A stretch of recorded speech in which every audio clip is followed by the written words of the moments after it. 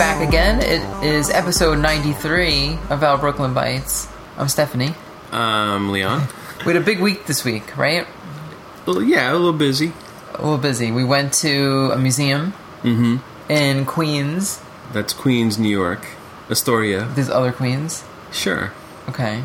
Maybe people don't know the local geography. But maybe I need to get out of New York more. Adjacent to Brooklyn is Queens, and within Queens is Astoria, where this museum resides. Yes.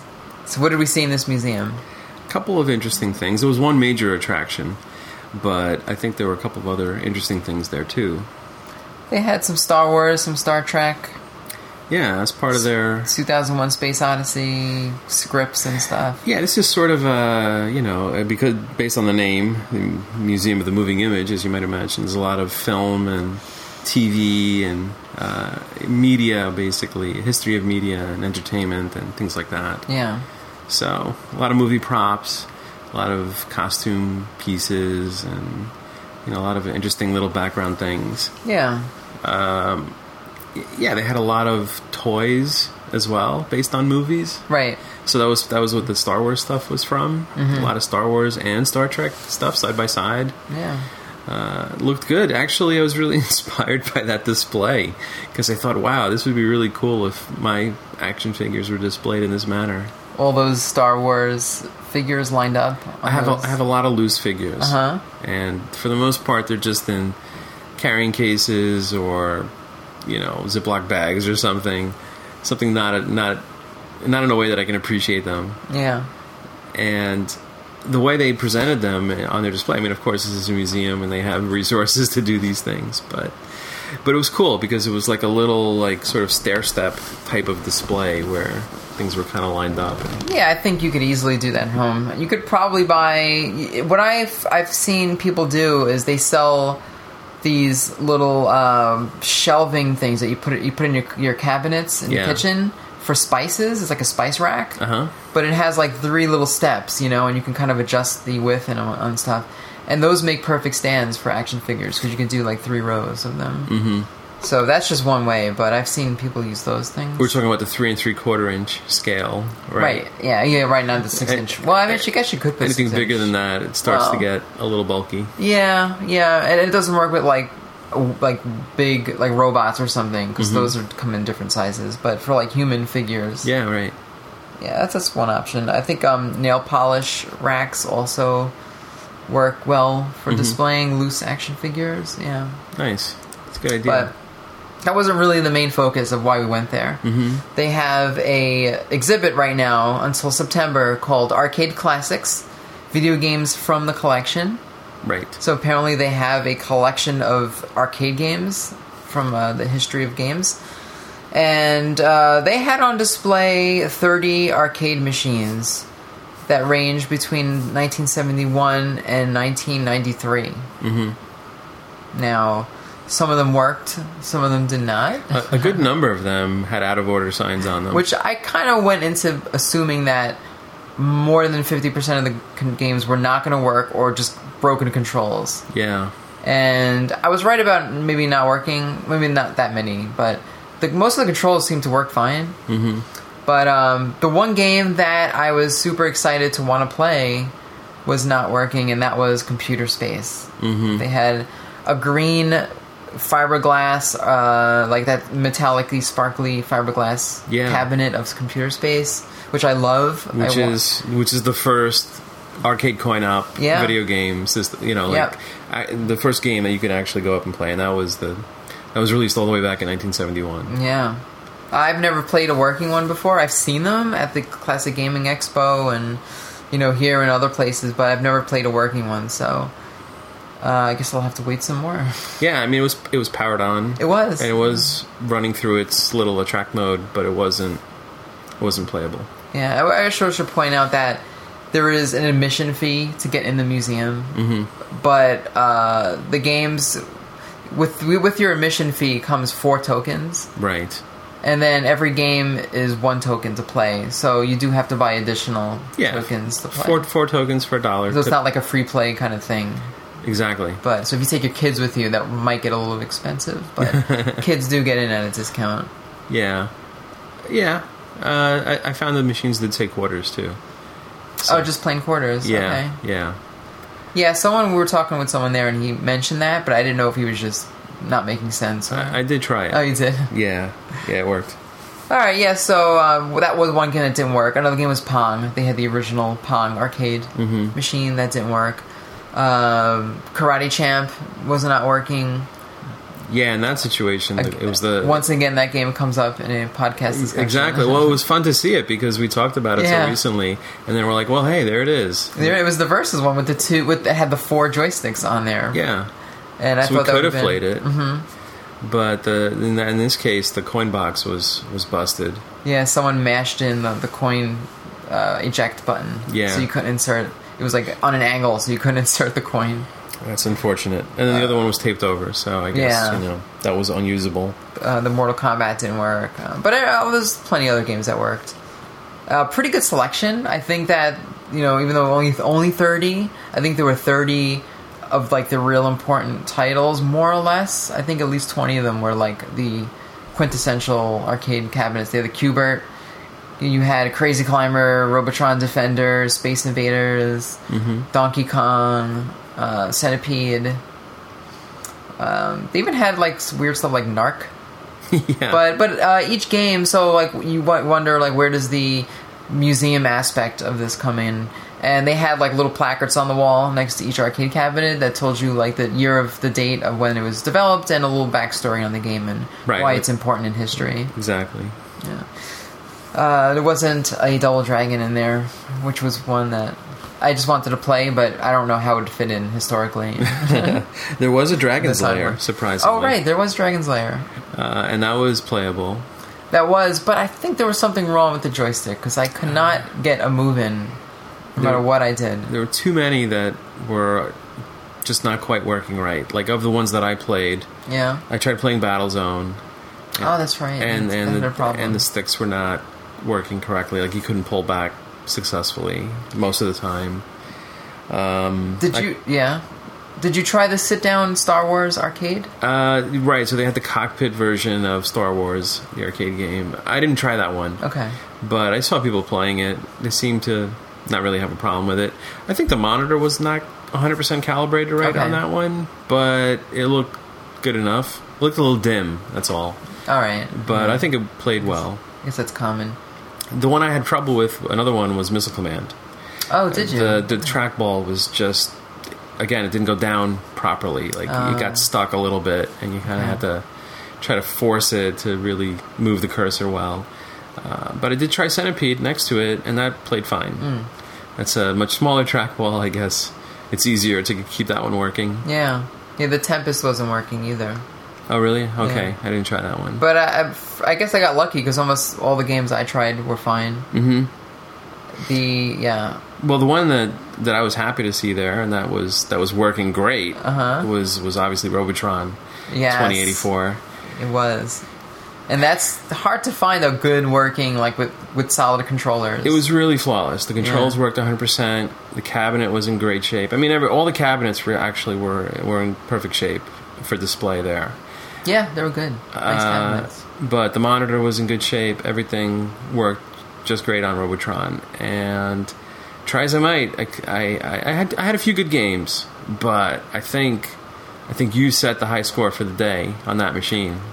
I did, yeah. So you told me what your score was. And I, on one token, I ended up getting a score of over 500,000. Yeah. I think I got up to wave 21. Uh-huh. And that blows away any score that I've ever gotten in Robotron. And I don't know what happened. I don't know what came over me.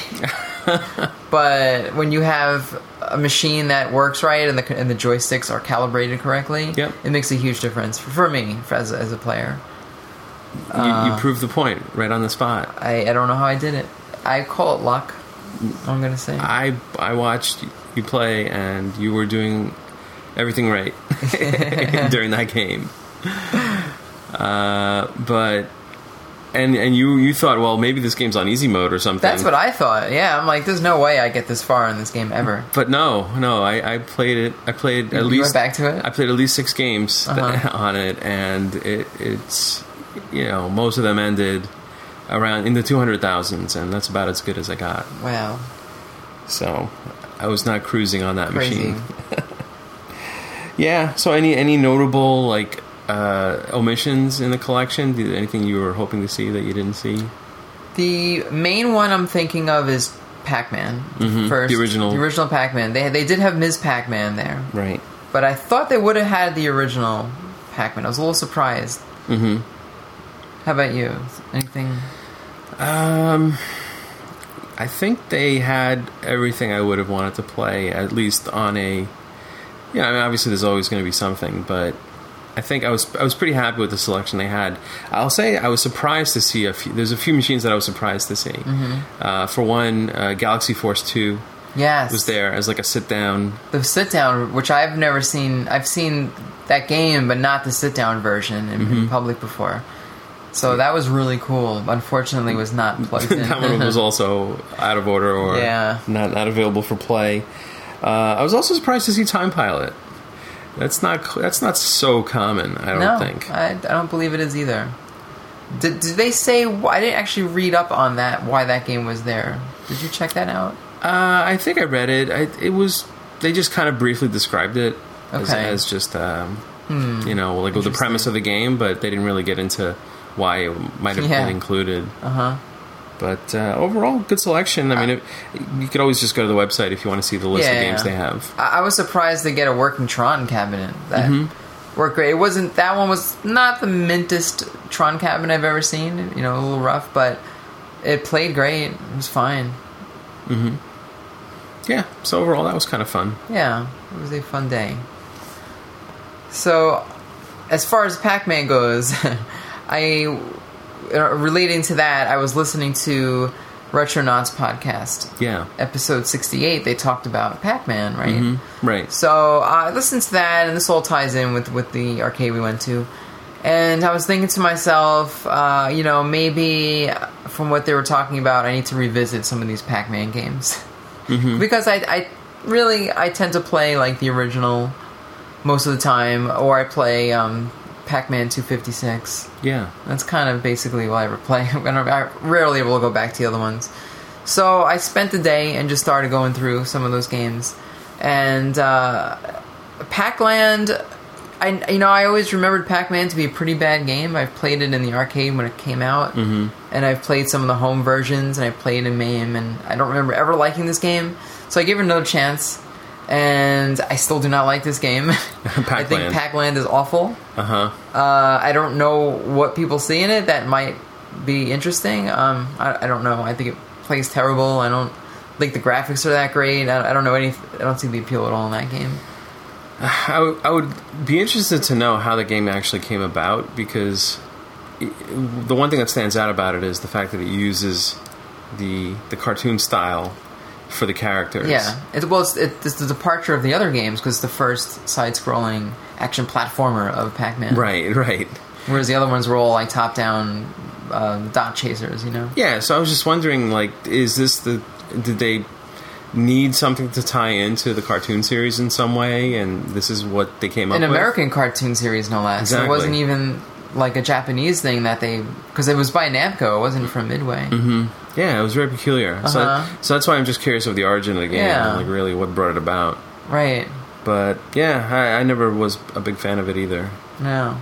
But I think the cartoon, only lasted 2 seasons, but I think it was pretty popular. It had Serial and a bunch of other... Pac-Man was huge at that time. So maybe they were just trying to cash in a little bit. I played another one that I rarely ever played, and it's called Pac and Pal. I don't know if a lot of people ever spend time with that one. So it's not as bad as I remembered. I remember that one not being very good, but it's okay. Okay. It could be worse. That's what I'm going to say. It could be worse. Did you play that one? Not really. No, I don't think I ever put any time into it. It's similar to Super Pac-Man, except instead of getting keys to like unlock the little maze sections, you're flipping over these like cards, like these little playing cards. Yeah. And when you flip it over, it reveals a fruit. And then the little like maze section that has that fruit in it unlocks, and now you can go grab the fruit. And you got to collect all the fruits to complete the maze. There's no dots. Now, your pal in it is like this Adventure of Lolo looking character. It's like this red ball or the blue ball or something, and it wanders like around the maze, and it doesn't get harmed by the ghosts, or you can't harm it. It's kind of like your friend. So what it'll do though, as soon as the fruit is revealed, it will go after it and take it from you, and then carry it into the ghost maze, like the ghost little hideout thing. Yeah. And then you lose those points, like you can't redeem it. So like even though it's your friend, like it kind of works against you. So you have to. That's more of an incentive for you to hurry up and get the fruit as soon as you unlock that little, section in the maze. And if the little pal takes the fruit from you, you can still grab it from the little character. You just run into it and you eat the fruit. So it's a weird little, game mechanic. There's also, I don't know how this works either, but occasionally when you grab some of the fruit, you will become energized, sort of, and your character turns blue. And then with that, you can shoot you gotta actually get an action button, and you can shoot the ghosts. How peculiar. Yeah, and like the weapon that you shoot with looks sort of like the Galaga alien ship that like fires down to like suck you up. Oh, it's like that little like wave beam thing. Yeah. Yeah, that's kind of like what your weapon looks like. So you don't actually kill the ghosts though; you just stun them. It's sort of like in Burger Time when you throw the salt at them. I mean the pepper. Yeah. So it's not great, but it's not as, for some reason I thought it was like much worse. There is an offshoot of that game that replaces your pal with the character from the Pac-Man cartoon, your dog. Oh, weird. I forget what the dog's name is now, Spot or something like that. Maybe not. I don't know what it's called. But yeah, there's like I don't know if it's a hack or an actual real version of it. I also played Pac-Mania. And that's alright. I used to play that one in the arcade quite a bit. I thought that was pretty fun. Also known as Lego Pac-Man. Yeah, it looks like Lego Pac-Man. I know, it's funny. Why is that?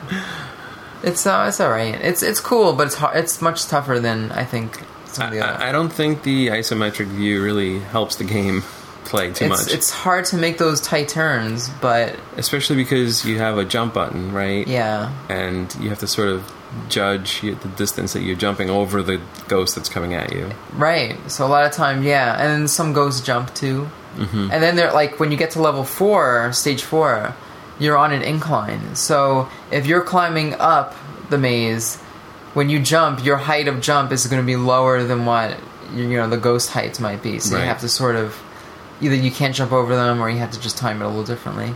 So it's alright. I'm not a big fan of that, but I feel like that game did not get much console love.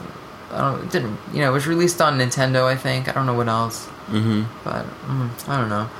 And then finally, I also spent some time playing Pac-Man Championship Edition DX, which is something that everyone seems to love. And I can't get into it. I played it again, and I don't know why people like that game. I don't find it fun. I don't know. It goes too fast for me, and I don't like the feeling of like 50 ghosts chasing me. You don't like the feeling of it? I don't like that. It just doesn't feel comfortable. I'm out of my comfort zone for some reason. Well, but isn't it that much more satisfying when you get the power pellet it doesn't. No, turn the tide against them. Like when you run into that like 50 ghost run of like points and stuff. Yeah. At the same time. Yeah, I don't know. Yeah, it doesn't do it for me. It's not hitting those things that I like about. Yeah. I do like that game. I'd say Pac-Man 256 has replaced it as my favorite Pac-Man variant. Yeah. But I still do enjoy it. I'm not saying it's bad. I'm just saying I just think that it's not. I feel like to me it's overrated, but people seem to really love it, so it must be doing something right. Well, I think it successfully updates that game in a way to sort of bring some new elements to it. Like, how do you really? A lot of these, like some of the games you went through, they try different things, and some things work and some things don't. Yeah. But I think that one. It does pretty well. Okay. There's definitely enough variation in it because there's different options you can choose and arrangements and music and stuff. So I kind of appreciate that. It's funny that Namco did that game, and then Taito comes along and does its weird Space Invaders remixes at the same time too. Oh, did they?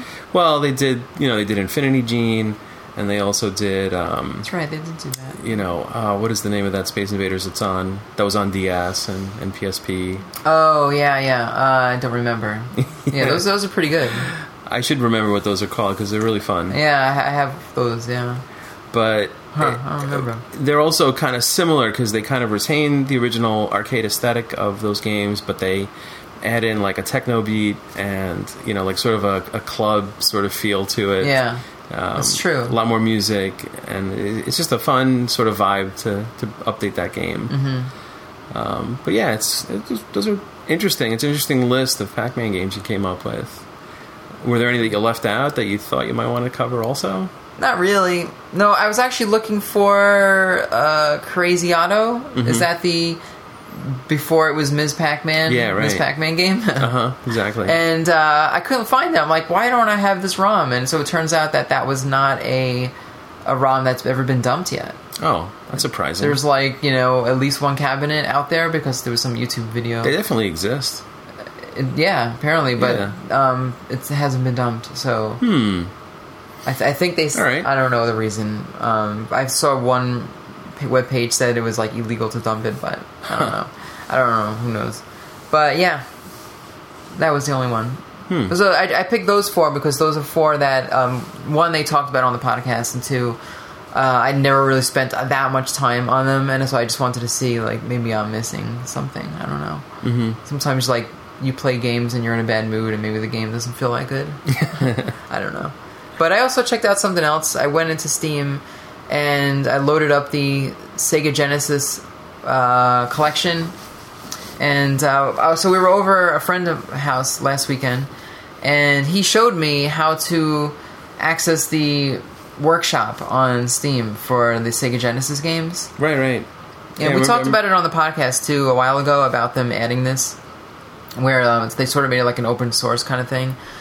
So you can download mods for your games, different what were they, mods or hacks or things like that. So I tried out. I was going through it. I was testing out a few. I downloaded the Super Mario Brothers hack on Sega Genesis. For which game? Have you ever played that one? No. Does it modify an existing game? I don't know because. Or is it just an original game? It looks to me like an original. I don't see any. I mean, it looks like Super Mario Brothers. It's exactly. It's amazing how it looks like the NES game. I never did try it. But to access the game, you have to load it through Alex Kidd on the menu. Oh, all right. So I don't know if that has anything to do with it, or they just picked Alex Kidd because it was the first game on the library on the shelf. Mm-hmm. But so I was playing through that. I played a couple of stages and just messing around with it, and it's weird. Yeah, it's pretty weird. It's weird. It actually plays really good. I couldn't access the Minus World. That was one of my tests to see, if they included that in, and how it didn't seem like it. Is, right? Yeah, it didn't seem like that was in there. But everything else seemed identical, and the music's a little bit off. Mm-hmm. I think that they probably could do a better job because I know the FM chip can do exactly what the NES chip. Not exact, but close enough. And it was a little off. I suppose it's funny because. I guess what they're doing is, even if it doesn't modify an existing ROM, they could certainly create a patch that changes a ROM, and it doesn't have to just modify an existing game to be the same game but something different. It could modify a game to be a completely different game. It's possible for the patch to completely 100% rewrite the ROM that's being loaded. Yeah, there was maybe a few that were like that, especially some Streets of Rage hacks, which they just pretty much deleted everything and just replaced it with new characters. But they did. That's a trick that they use on the Retron 5 as well. Yeah, if you load up an IPS patch for a certain game, the game could be something that you don't own, and therefore you're able to play carts that you don't own on the original system. I didn't know they did that. Yeah. So that's an interesting little thing. I guess they work in a similar way. Yeah, maybe. Mm-hmm. Actually, so the Space Invaders game I was trying to remember was Space Invaders Extreme. Right. Yes. That's what came out on PSP and on DS, and then on DS there was even an Extreme too. But yeah, they should reissue those games. Those were good. Yeah, especially I feel like those would look nice on an HD TV. Mm-hmm. I wouldn't mind seeing those back. Yeah. Where's Taito been up to? Have they done anything lately? Is it Taito? Taito. Yeah. I'm trying to think of who owns them now. I think they've been bought. Oh. All right. And finally, I'm not finished with this one, but I started playing Antichamber on PC. Mm-hmm. So this is a crazy puzzle game. I'm going to really talk about it next week because I thought I was going to bang it out like before the podcast. I'm like, no problem. I'll be finished with this in a couple hours. But this game it's a puzzle game, first person puzzle game, and it is nuts. I'm having a lot of trouble with it. So one of the main problems I had, just aside from the game itself, was that it doesn't work with a controller. You have to use a keyboard and mouse. Oh, really? So my computer's hooked up to my TV. You know, I'm a couch PC player. So sure. I have this like all-in-one keyboard touchpad sort of combo, which is not meant for games, mostly for just navigating menus if I have to. And I had some issues, and I was playing this game for a good like 2 hours, and I'm struggling with the mouse cursor, and I'm trying to figure out why does it keep stuttering, like why is it stopping, and then finally after like 2 hours, it just stopped altogether. Well, the game froze up once, it crashed, I had to restart it, but it just stopped. So now I'm like, well, now what's going on, you know? So it turns out the batteries were dying on my my little like keyboard thing. So, but for some reason, like the touchpad wouldn't work, but the keyboard worked fine. Mm-hmm. So I guess maybe the touchpad requires more power. Could be. So so I fixed that. But then I remembered I had a Bluetooth mouse lying around, so I pulled that out, and I was like, well, because I was having, even with the touchpad, I'm having a lot of trouble playing like a first person, like a Portal type of game with it. Oh, another issue I ran into, which is really why I pulled out the Bluetooth mouse, was it required the use of the middle button on the mouse. Oh. And the touchpad doesn't have that. It's just left and right. Yeah. So that was why I really pulled out the Bluetooth mouse. Because then I got to a point where it's like, oh, great, now I can't go any further because I don't have a middle button on this keyboard. Oh, all right. Well, I don't know if this would have worked for this particular game. Uh-huh. But typically on a mouse that only has 2 buttons and you need a third button, you can fake it by pressing both buttons at the same time. Didn't work. I tried it. That was the first thing I did. I Googled. I'm like, what do you do, with just 2 buttons? So, yeah, it didn't work. Interesting. Okay. Yeah. So, but I did the Bluetooth mouse, and it's a little weird because I have, like, the mouse on a table, an elevated table in front of me, and then I have the keyboard, like, on my leg and stuff. So it's and that's probably what's making this game even tougher, like, trying to play it like that. But, not enough room to keep both the keyboard and mouse on the same table? Yeah, it's not the most comfortable. And some parts, because it requires some precision in some spots where you're, like, moving your cursor on the screen, to, like, creating blocks and taking away, and I'll talk more about that next week. But, and if you screw up, then you have to, like, start the puzzle over. So, so I'm going to keep chipping away at that game. I already had to, like, go to YouTube videos twice. Because I could not figure out what I was doing wrong. Really? Yeah, so this is not looking good for me. Sounds challenging. Yeah. I don't know why. Usually I have no...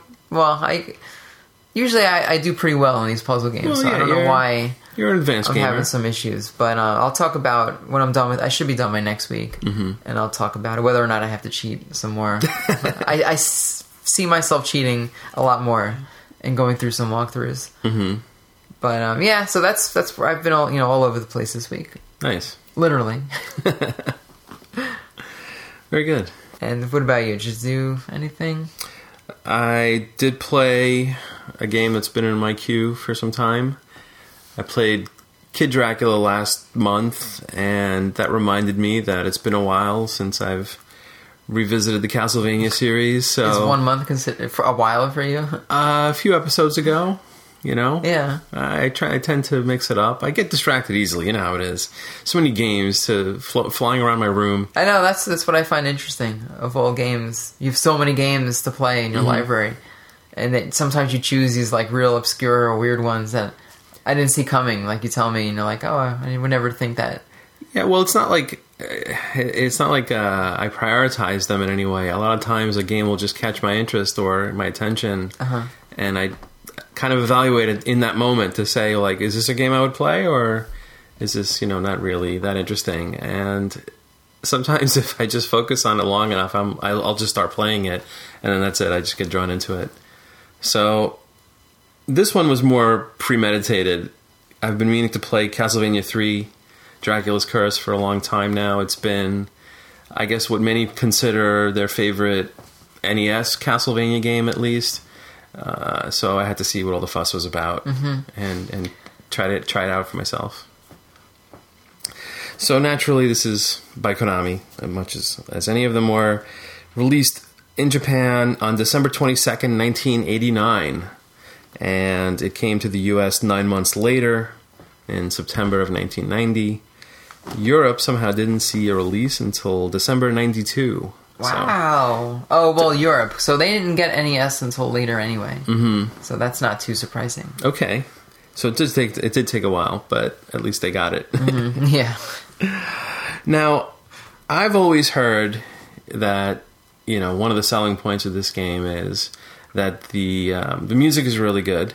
It's that's true with every true with most of them, but in particular, the Japanese version of this game is supposed to have an exceptional soundtrack due to the inclusion of additional sound hardware in the game. So I thought, all right, if I'm going to play it, maybe I should at least play that version just to see how that holds up. So that's what I ended up doing. I ended up playing the Japanese version of the game, and it turns out there's more differences to the game than just the soundtrack. Mm-hmm.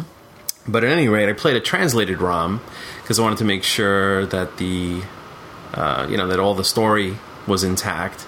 And of course, it's fan translated, so maybe it's not 100% to what the original intent was, but and maybe it's not even 100% similar to what was presented in the U.S. That's what I was going to say. Shouldn't they just copied whatever the U.S. version text was and just paste that in there? I think they were going for, a translation of the original. Okay. So some things are different, including some character names are not completely the same. So I'll I guess point those things out when I run into them. But I did play a version from Vice Translations, version 1.0, just in case anyone has a ROM collection and wants to play the same one. That's the particular one that I went after.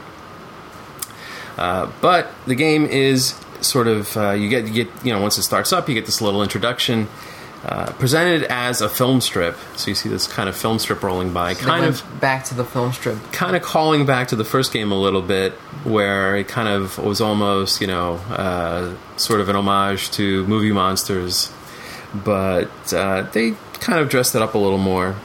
And it starts off with an intro explaining that 100 years before Simon Belmont, in 15th century Europe, we've got Vlad Tepes, or also known as Vlad the Impaler, a.k.a. Dracula, is using dark forces to take over the known world.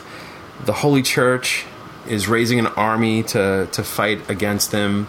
None survived, however. So the Belmont family, or as it's known in this game, the Belmond family with a D, or Belmondo, as some people translate it. Wow. They're known vampire hunters, so they were called upon to help out in this crisis. And you figure, well, why wouldn't they have called them in the first place? But as it seems like they're feared for their power, I guess more so than Dracula's. I don't know why that would happen, but apparently they vanished, and they're thought to no longer exist. But the Pope manages to find Ralph Belmondo. The Pope, okay. The Pope, the head of the Holy Church. Okay. But, in the U.S. version, he's not called Ralph, he's called Trevor. So Trevor Belmont is the, the main character in this game. But one of the hooks about this game is that you've got multiple playable characters. So it's not just Trevor that's available. You've got 3 more player characters available that are accessible in different ways. So some of them are recruitable during your playthrough, depending on who you run into and who you fight and defeat, and whether you accept them into your party. And if you do accept them into your party, they're kind of there as a standby character, and you can switch to them at any time during the playthrough. Like during the level? During the level. Okay. Anytime you can Okay. press the select button, and it'll summon the other character to step in and take your place. They're kind of called spirits in this case, but it leads to some interesting mechanics. So the game starts off in what's known as the village of Wallachia, which is a part of Eastern Europe, where Vlad the Impaler was active. And now I sort of encounter a lot of familiar stuff. I see skeletons, both the regular skeletons and the bone throwing variety. There's bats. Some sections have that stained glass background of the cathedral. That's familiar from other Castlevania games. Naturally, there's collecting hearts by destroying these torches. There's whip upgrades to upgrade the whip weapon up to 3 levels. And not shortly after that, I run into my favorite enemy, the Medusa heads. They're there. There's also floors that are kind of clear. They look like clear glass, but when you step on them, you're fine. But if you jump, the floor flips over. Oh. And that sounds like very annoying. Yeah, it can be annoying. And later on in the game, there's versions of that have spikes on the other end of it, so that if it flips over, you can't even land in the same spot. But be that as may, I try to push past it. I do run into one of those Rosary Cross power-ups that will wipe the screen of any enemies, but it doesn't last too long. It doesn't really stop new enemies from coming in, so they continue to swarm in. Are a lot of the power-ups similar to the previous games, like the holy water and so all the weapons, all the weapons, the familiar weapons are there. You've got your dagger, you've got the boomerang weapon, you've got the throwing axe, you've got the holy water, and naturally, I prefer the boomerang whenever I can. I try to hold on to that one. Usually, it's my preferred. I like that one. Secondary weapon to have. And there's also the stopwatch, which will freeze enemies temporarily. But not bosses, right? Yeah, usually not very effective against them bosses. Down sometimes. It's about the best. Yeah, so I try to avoid them. I mean, it's funny because I get into a rhythm with the game and I start to play and I start to jump and whip and keep collecting the hearts and so on. But I'm always a little hesitant because I'm like, I don't know if a new weapon's going to drop, and maybe it's a weapon that I don't necessarily want. But that's just part of the game. It's hard to avoid. You'd have to really take it step by step if you wanted to avoid that. Also annoying on this level are the notorious hopper enemies, aka hunchbacks or those flea men, depending on what version of Castlevania you played in the past. It turns out this is one of the sprite enemies that have been replaced in the Japanese version compared to the US one. In this one, they're a little more insect-like as opposed to more hunchback-like and what was more familiar. They jump around erratically and then will do a high jump right when they're closest to you. So they're very annoying and hard to deal with. Those bone pillars that toss out the fireballs. Yeah. Those are kind of annoying, but they're pretty easy. At this point, I have the axe when I run into them first, so that's not too much of a problem. So this eventually leads to a graveyard where I encounter the first boss, who is the Skull Knight. Just like a skeleton armed with a sword and a shield. Not hard to defeat. And I collect a red orb that drops. Every time you beat a boss character, this red orb drops. It's not as significant as it was in Castlevania 2. It doesn't have that same kind of thing. It just signifies the end of the stage. And you collect your prize and move on. But immediately after this first stage, a map is presented. And I have a choice now. Do I go up towards the clock tower, or do I go down towards the Mad Forest? And this is one of the features of this game, that you have branching pathways. And really what the branches lead to are different stages, so you get entirely different stages depending on which way you pick. And that also leads to certain encounters with these companion characters that I mentioned, where if you want a certain character, you do have to go a certain pathway in order to first fight them as a boss, and then eventually when you defeat them, you have the option for them to join with you. So this adds a lot of replay to this game in terms of, there's no way you can't encounter everything through one single playthrough. So you do have to go through a couple of different ways and also make those other choices. But will the storyline change depending on the path you take? Or you didn't really play through more than once? Well, so the bulk of the game will be different depending on which way you go. The final 3 stages are always the same. So they always lead back to the final encounter at Dracula's castle. But even after that, if you do finish the game, you do get a different ending depending on which companion character you had with you. Mm-hmm. Actually, there's a separate ending if you keep Trevor by himself and doesn't accept any companions. That's one ending, and then there's 3 endings for each of the other characters too. So a lot of variety, a lot of options. They all play kind of differently. Some are, depending on what playstyle you like, some are different, better than others. So as it turns out, for this first encounter, I decided to go towards the clock tower because I like the clock tower setting. It always looks cool. And sure enough, in the clock tower stage, there's a lot of spinning gears and moving chains that look really awesome. It even keeps moving if I pause the game. I pause the game, and all the gear work keeps spinning and stuff, and it looks really awesome. I think they really did a good job on that. Hypnotized staring at the gears? No, but it would be a nice background for my desktop if I could keep it going. There's a nice effect in this stage too of a swinging pendulum, like a big giant pendulum on a clock. You could jump onto that and get across the other side.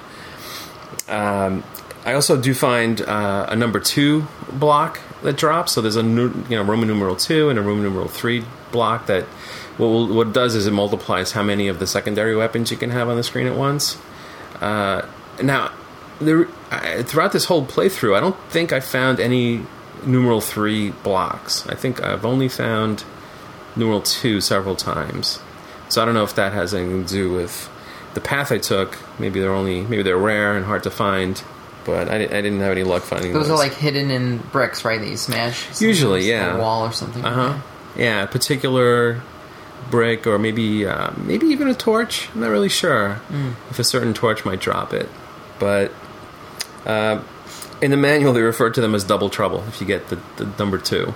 I don't know if that's official. But maybe Konami USA took some liberties with that. Yeah, they kind of always were a little goofy in their manuals, so it's possible. Yeah, if you get the number 3, I think that's called a triple threat. So, there you go.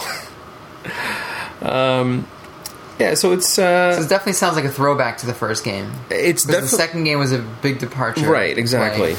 Yeah, this is definitely more of a refinement of the formula they had created with the first game. So, further on in this stage, the Medusa heads are much more aggressive here, and they keep me moving, because even if you clear one, the next one spawns immediately, and they pretty much are homing in on my location, so I have to keep moving ahead. And I wonder if the stopwatch works against them. I think that this would have been one situation where that weapon might have been handy. I don't know. It doesn't last too long, though, so I doubt it's really particularly useful. But the boss encounter that I get to looks like some kind of like large hunchback, like kind of Toad Man or something. I pretty much beat him pretty easily with the axe. I still had the axe weapon at this point, but he reveals to me that he is someone by the name of Grant the Nasty, and he is a pirate captain who was turned into a ghost, or he's a noble thief turned into a demon by Dracula, depending on which source you believe. When you say source, you mean like American versus Japanese? Or just like, whatever was written in the manual versus what the game presented, or what, the American translation was versus the Japanese, as you mentioned. So, yeah, this is like mixed, stories going around about who this guy really is. But either way, he asks to join me, so I figured, why not? Let me see what this is about. Why not? Well, this is one of the things that makes this game unique, the fact that you can choose a companion. So, all right, great. We shake on it and exit as the tower starts to crumble. So now I can play as Grant. by pressing, the select button to switch over. And he's kind of cool. He's got an infinite supply of daggers instead of the whip. So he doesn't have the whip weapon. Now what he can do is he can throw daggers. And this is another key difference between the Japanese and US version of the game. The US version, all he could do is stab with the dagger. Can't throw it. But in this version of the game, he can. And that's a huge difference because, now it's no longer just melee range. Now he can throw them at a distance. He can also stick to walls and ceilings. And he can also change direction while in midair while jumping. So you can jump up and then kind of... That's helpful. ...direct the way you go. That's always one of my complaints about Castlevania. Mm-hmm. Especially against the Medusa heads. It feels very stiff, right? Uh-huh. Like once you're committed to the action, that's it. Yeah, and you get hit and you get thrown backwards. So he's much more agile. He's a lot more controllable. Just the mere fact that he can climb walls and walk, crawl on the ceiling even. It's great. So what's the downside? I guess the downside is that he's a little weaker and doesn't do as much damage. You have to attack a little more. But I kind of like playing as him as possible. I mean, he can even reach areas that are definitely not accessible to the normal playthrough. You'll definitely see a ledge with a torch on it, and there's just no way to get it there unless you had him available, or one of the other characters as well. It also has the ability to get further. So I use him to explore the clock tower on my way out. Once you finish this area, you have to actually walk back out. This is really kind of one of the only stages that I remember you need to do that. But I do find a 1-up in a hidden block. So as I was exploring with him, I knocked out a block and he found an extra 1-up. So that was handy right away. Right away he kind of paid for his service right on that. So you still have lives even though this game doesn't have the password, it has the battery backup save. But you're still relying on lives even though you can continue as much as you want? I did see an option for passwords when I got a game over a couple of times, and I did see a password being offered as an option. So I don't really know how that part works. I thought it was battery backup. Could be. Maybe it's both. Maybe. Yeah, maybe. I think also the passwords are a way to enter secret passwords that enable these characters from the start. So you can also select these additional characters not by playing. If you want them from the beginning of the stage, you can enter a certain password to get those. Yeah. Normally what happens is at the end of the game, whoever you end the game as, the game then now restarts in a plus mode where it's a little harder, and then you have that extra character from the start as well. But I don't know if that's retained through Power Off. I'm assuming it is, but maybe not. Maybe that's what the password is for also, to kind of be able to restart the game that way.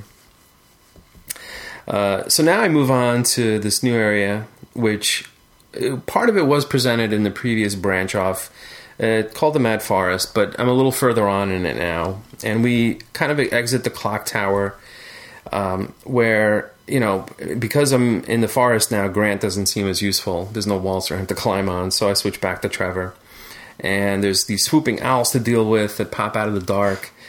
There's blood skeletons that can't be permanently killed, but I do find that the cross boomerang, is useful for those situations. I find that along the way, so finally I'm able to switch to that. And another branching path is presented.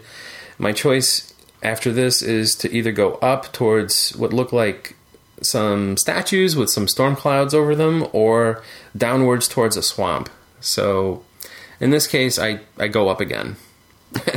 Now, it turns out if I had gone down, I would then be on the more difficult path of the game. This is a point where the game sort of branches between what's considered the easy path versus the intermediate path.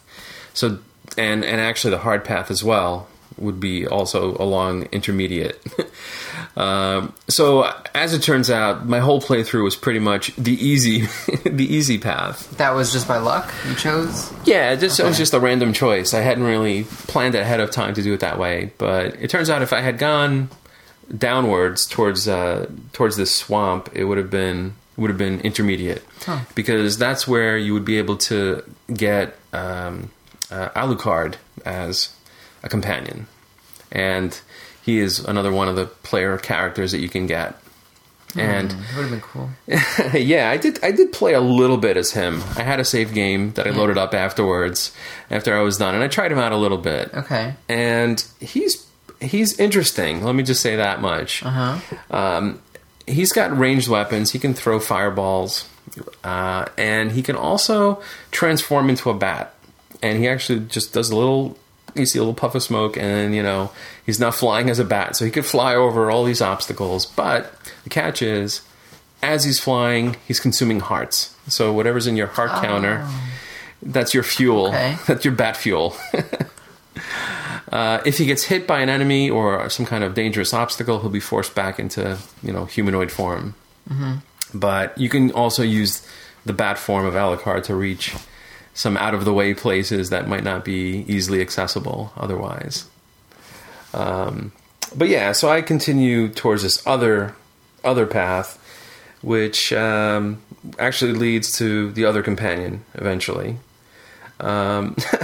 So I go up and I encounter, this is kind of the Mad Forest continued. I encounter these weird, like slow-floating pink jellyfish. These are called balloon pods, or also called spook spores, depending on which source you look at.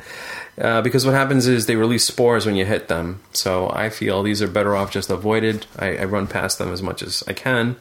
There's also spiders that drop from the sky and shoot mini spiders at me. Not webs, but tinier spiders. There's not really much reason to try killing them because they continually respawn on the spot. So it doesn't take too long for me to get to this row of statues that was hinted at, where a Cyclops with a large hammer is met. And I noticed my attacks aren't really affecting him too much at first. So I realized that his eye is the vulnerable spot, right? Grant is particularly good during this fight because there's kind of this elevated platform that I can hop onto that kind of put me at eye level with this Cyclops. And I just shoot daggers from the other side of the screen, and that's it. It's like beat him very easily that way. So once the Cyclops goes down... So you could switch characters during a boss fight? Oh, yeah. Oh, that's pretty good. Yeah, that's totally possible, and actually it's almost a cheat during one of the boss fights. Because... I'll get into it later. But as a result of this fight ending... We've got now a new character emerging. One of the statues becomes this character that steps down and is revealed to be someone by the name of Sypha. Sypha Belnandez, I think, is the way to say this. I'm not really quite sure. Supposed to be a witch or a vampire hunter or a mystic warlord, depending on what you read. The name actually in katakana appears to be going for Cypher Fernandez. I think that's the name they were kind of trying to estimate. So that's kind of, I think, the origin of the name anyway. So what looks like Sypha is really Cypher, but I think they're commonly known as Sypha. So I accept the offer to join, but that means that Grant says, my time here is done, and Grant leaves the party. So you can only have one of these companions along with you at a time. So it's always Trevor and someone else. And once they're gone, they're gone? You can't get that... Oh. Right. So they're gone for this playthrough, for this particular... Wow. You could say no, and then you keep the character you have. But that would have to be, If it's your first playthrough, I might just say yes, and then say, I don't like this character, I want the other one back, and then it's too late. Yeah, too late. So, Sypha has a staff in place of Trevor's whip, which is not great for combat initially. It's pretty weak. It's a pretty weak attack. But, other than kind of breaking torches to find spells, this is the trick with this character. This character's strength really is in the secondary attack, right? So now, instead of the normal weapons that you pick up, Sypha's got, in place of that, spell attacks, right? So now the spells are fire, ice, and lightning. And fire is pretty much just it's almost like a whip. It kind of shoots like a spray of fire directly ahead. But of course, it consumes hearts when you use it. The ice attack freezes enemies around me. You know, the character. It kind of goes out in all directions, and it kind of creates like a sphere, and anything there is frozen. That's particularly handy, especially for enemies that crumble but don't disappear, like the skeletons. Yeah. You break them apart and the pile of bones goes down and they reform. But if you use the ice attack on them, you can shatter the skeleton once it's frozen. Permanent. And that's permanently Nice. gone. So that's a nice perk of that particular ability. The lightning attack, though, is the best one. I mean, that's really awesome. What happens is when you do that attack, these 3 orbs are released and they home in on whatever enemies are around me. So that's super useful, especially for boss fights. So that's kind of where I use this character the most. So now as I descend into the next stage, the next area is called the Ghost Ship. And this is like a pirate ghost ship. There's a lot of skeletal-looking ghosts. There's headless swordsmen. There's parts of the ship that will rot and collapse in certain spots. So as I'm walking on certain floorboards, they'll fall through. They're different colors, so you can usually tell them apart. I think they start to sort of decay, and then you have only like a second or two to get off of it before it completely drops through. But I do notice some spots here where I'm like, oh, this would have been good if Grant was still around. I could go up to that spot and still get, and get some, who knows, some extra goodies. Yeah. There's a pit of snakes that form together into like a mini boss fight with Medusa. So on the ship, there's like a bunch of like serpents, and they come together and they form Medusa. And this is like a mini boss encounter. She's not terribly difficult. She attacks with arrows made of snakes, which I thought was a nice touch. And she's got this petrifying gaze that will like freeze me in place. But she's pretty easy to beat. I just stay to the left and just keep flinging the boomerang. Now, as I understand it, this is another difference between the US and Japan for this particular enemy. In the US version, this character was made into a snake man. And they actually purposely... They changed Medusa into a snake man? Yeah, just a generic snake man. Why would they do that? Because in the original artwork, she was topless. So in order to not portray her as topless, they actually changed that. And then I even heard one theory that said they were like reluctant to portray violence against women. So they actually changed it for that reason. But come on, this is a Gorgon. This is a mystical creature. Yeah. This is not a human woman that you're, possibly being violent against. This is like a monster, basically. That's weird. So that's another interesting little change that occurred. So back toward, once I get past this fight, I start to move back towards the deck of the ship, and there's a couple of these like seesaw platforms to get across. There's also an area with these large crows before the actual like boss fight. So the boss fight here is there's a chamber with 2 large caskets, right? And there's a ghost skull like kind of floating in the middle of the screen in like sort of like a central pyre. And what he does is he floats up and he enters the casket on the left, and that spawns a pair of mummies. And they kind of like throw bandages at me, and the boomerang deals with them, no problem. But then once they're defeated, this ghost skull floats over to the other casket, and now an enemy emerges from that one, and that's basically a repeat of the Cyclops from the previous stage. So, unfortunately, I don't have Grant. Like I said, it takes a little more work this time to beat it, but you can beat it exactly the same way. You just have to hit it in the face. So, once I beat that, the ghost shatters, and, collect that red ruby, and then move on to the next area, which is called the Red Tower, or the Tower of Terror. Depending on which version you play, or just depending on what reference you have, right. Because really none of these areas are really highlighted in the US manual. A lot of them are just secondary material that's come out over the years. It's notable just because there's a red brick background, so a lot of people just call this the Red Tower. So what happens is you actually see a map again, and the ship is shown kind of sailing towards Dracula's castle, the ghost ship. So that's where you disembark, and you've got this tower area. Now, as I mentioned, this is where I start to see these switch traps that have spikes on them instead of just being like harmlessly falling through them. These are even more dangerous now. There's flying gargoyles that move very erratically. They have like a weird sort of looping move that they do. There's also a section that auto scrolls up, and what happens is, like, as you enter this area, the screen starts to it's not continuously scrolling, but what happens is it like moves suddenly, and there's like a loud thud, and then it's going to happen again and again. So you have to continuously like run up the stairs and get past enemies, and meanwhile these gargoyles are coming in. So you can't fire upwards, right? Right. Okay. Right.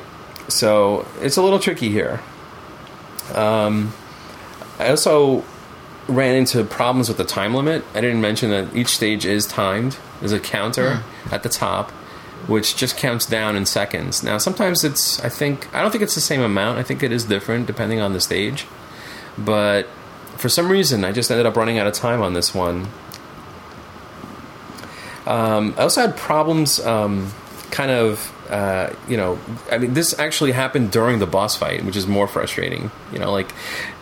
It's annoying when you actually get to the boss and then there goes the time limit. But anyway, the boss here is Frankenstein's monster, and his attack is to kind of stomp on his foot, which causes these stone blocks to fall from the ceiling. But I had the axe here, so I was able to beat him with that. The next area is called the Walkway to the Castle, or the Causeway of Chaos, if you prefer. The setting of this stage is a little different. It's a long aqueduct and a bridge that leads into Dracula's castle. So there's a section of having to push through flowing water, so that kind of slows me down. And later on, crossing a bridge as the floor is collapsing while being attacked by crows again and fishmen or mermen, depending on what you prefer. The boss fight is with a pair of water dragons on a set of platforms over water. They kind of rise up and blast fire. Their range is not very long, so it's not too hard to kind of keep your distance from them. There's 3 platforms, and if you just stay in the middle, I think that's the best approach, because that's the longest platform and gives you enough room to kind of maneuver away from them. Getting hit by their flame, though, will cause knockback into the water, so that's very easy to lose a bunch of lives here if you're not careful. So I just had to make sure I gave them enough room. The next area is the rampart or lookout tower, and rather than a map of the land, so far I've been given kind of a map before each stage of just an overview of where I am, but this time it looks like a cross section of the castle. So I think at this point I'm finally entering the castle proper. There's a couple of annoying spots on this one. There's a gap with multiple platforms descending to jump onto before they get to the bottom, so there's a big open room, and there's a set of platforms all lowering to the floor, and you have to kind of hop across before it gets completely to the bottom. There's also a hallway where these harpies come in and drop more of those annoying fleamen hopper things. Yeah. Very difficult to avoid damage here. I took a bunch of heat here. They just jump right into you, right? They're relentless, because especially if they gang up, if there's more than one on the screen, it gets annoying fast. I do play a bit more here as Sypha, just to kind of get more familiar with this character. I managed to get that ice power, but you have to get a third upgrade to get to that lightning power, which is really the most powerful one. I do switch back to Trevor for the boss fight. It's another scenario similar to the ghost ship, where this time there's 3 caskets in the room. So now there's a similar type of thing, but now there's a casket in the center. Again, I have to fight the mummies and the Cyclops as before, But the third one is a new creature, which is like this large gargoyle sort of looking demon who kind of hops up, and every time he hops, like maybe every third hop, he kind of hovers in the air just a little more, and that's kind of enough time to like run under him and get to the other side before he completely corners me on one side of it. So I just keep repeating that until like I can beat him. It's not too difficult there either. And so far, in case you haven't noticed, I mean, the boss encounters have been pretty simple and pretty easy. None of them have been particularly challenging. I mean, just... But you are playing on easy mode, aren't you? Well, I suppose so. I suppose I'm thinking the easiness comes from, I don't know, I guess, because the stages themselves are pretty challenging. Yeah. Like, it's very easy to just fall off a ledge and, you know, that's it, you lose life, you know? So yeah, I wonder if that's because of that. maybe they're more challenging on the other side. But now I'm on stage 8, which is inside the castle, fully inside Dracula's castle now. And this stage kind of partly recreates the start of the castle from the first game. You know, that sort of, you go through that ballroom kind of setting where there's like zombies and stuff coming at you. The vampire killer theme is playing. I try Sypha out some more on this one. I finally got that lightning power. But overall, I feel like that character plays a little too slowly because their reach is really short. It doesn't quite have the same effect as like just that whip, you know. It is useful in certain scenarios though, so I do go back and forth trying it. This stage ends with another kind of crumbling bridge behind me as I approach the boss's chamber, and I don't know, I guess this castle's been here for hundreds of years. This bridge is fine, but when I choose to cross it, it starts to crumble. I think that's a little suspicious, personally. So I barely make it across, and I encounter Death, right? Now, didn't I see Death in the game that I played last week? More Horsemen of the Apocalypse to deal with here. It seems like every game you've played has yeah, but I think that was a different Death. Okay. I mean, it's not the Death. You know, that was like just a guy who was calling himself Death.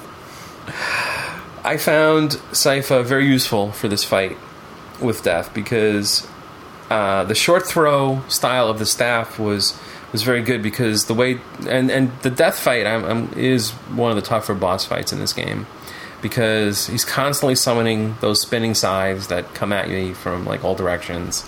So Sypha's staff was able to just block them. If any of them are directly in front of me, I can just hit them very easily. It's a lot faster than the whole whip action. It's very easy to just throw your whip and then like the scythe just comes and hits you in the head, you know. Mm-hmm.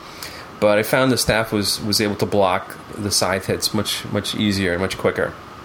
But the more important part was that this homing lightning ability that this character has was awesome for this, because as Death is like zooming all over the screen, I just keep firing those lightning balls, and they just home in and fly around and just nail them. Nice. So that's the best way to defeat this character, I found, or at least, you know, this boss. But of course, being Death, after going down, his second form now comes out, which is a giant floating skull, and that also throws out the occasional scythe, but it's not as bad. So actually the second form is a little easier than the first one. But that takes care of Death. And now moving on to stage 9, this is known as the Villa and the Waterfalls. So it's like a little combination of the two. More hoppers and more gargoyles to deal with. There's another sort of auto-scrolling section where I have to climb stairs quickly, and, you know, with each thud, you know, the bottom gets closer. So basically, if you know, if the screen scrolls up and you're near the bottom, you know, you lose a life. Death, yeah. There's another section where I have to go through flowing water that kind of, I have to, you know, it pushes against me as I'm walking towards it, and then also pushes behind me once I get past the little waterfall that's flowing. This is another stage where the background continues to animate if you pause the game, which is, you know, a nice little touch. So I found that the homing lightning was also a big help here, because this is another area where there's like tons of crows and fish creatures jumping out continuously. So there's at least throughout most of this area, there's at least 3 enemies on the screen at once, and the homing missiles really helped a lot. But then before the boss, there's a bridge that I had that was just all clear, like traps along the bottom. So it was very tempting to go across this bridge and just jump because there's all like candles above me. And I'm thinking, oh great, this is more upgrades or more hearts or something. But I realized that there's like all spikes underneath it. So if I jump at all, it will flip the trap, and I'll end up taking damage for that. So I avoided doing that here at all costs. Go ahead straight into the boss room, and the boss in this one is one of the trickier ones. Also a tougher one. This is known as the Doppelganger. And this character assumes the form of whatever character I'm playing as. I tried switching mid-fight, and what happens is he kind of reforms as the new character. So even if you switch characters as you're fighting him, he'll become the new character. Cool. Yeah. I noticed, though, that he doesn't always have the same weapon that I do.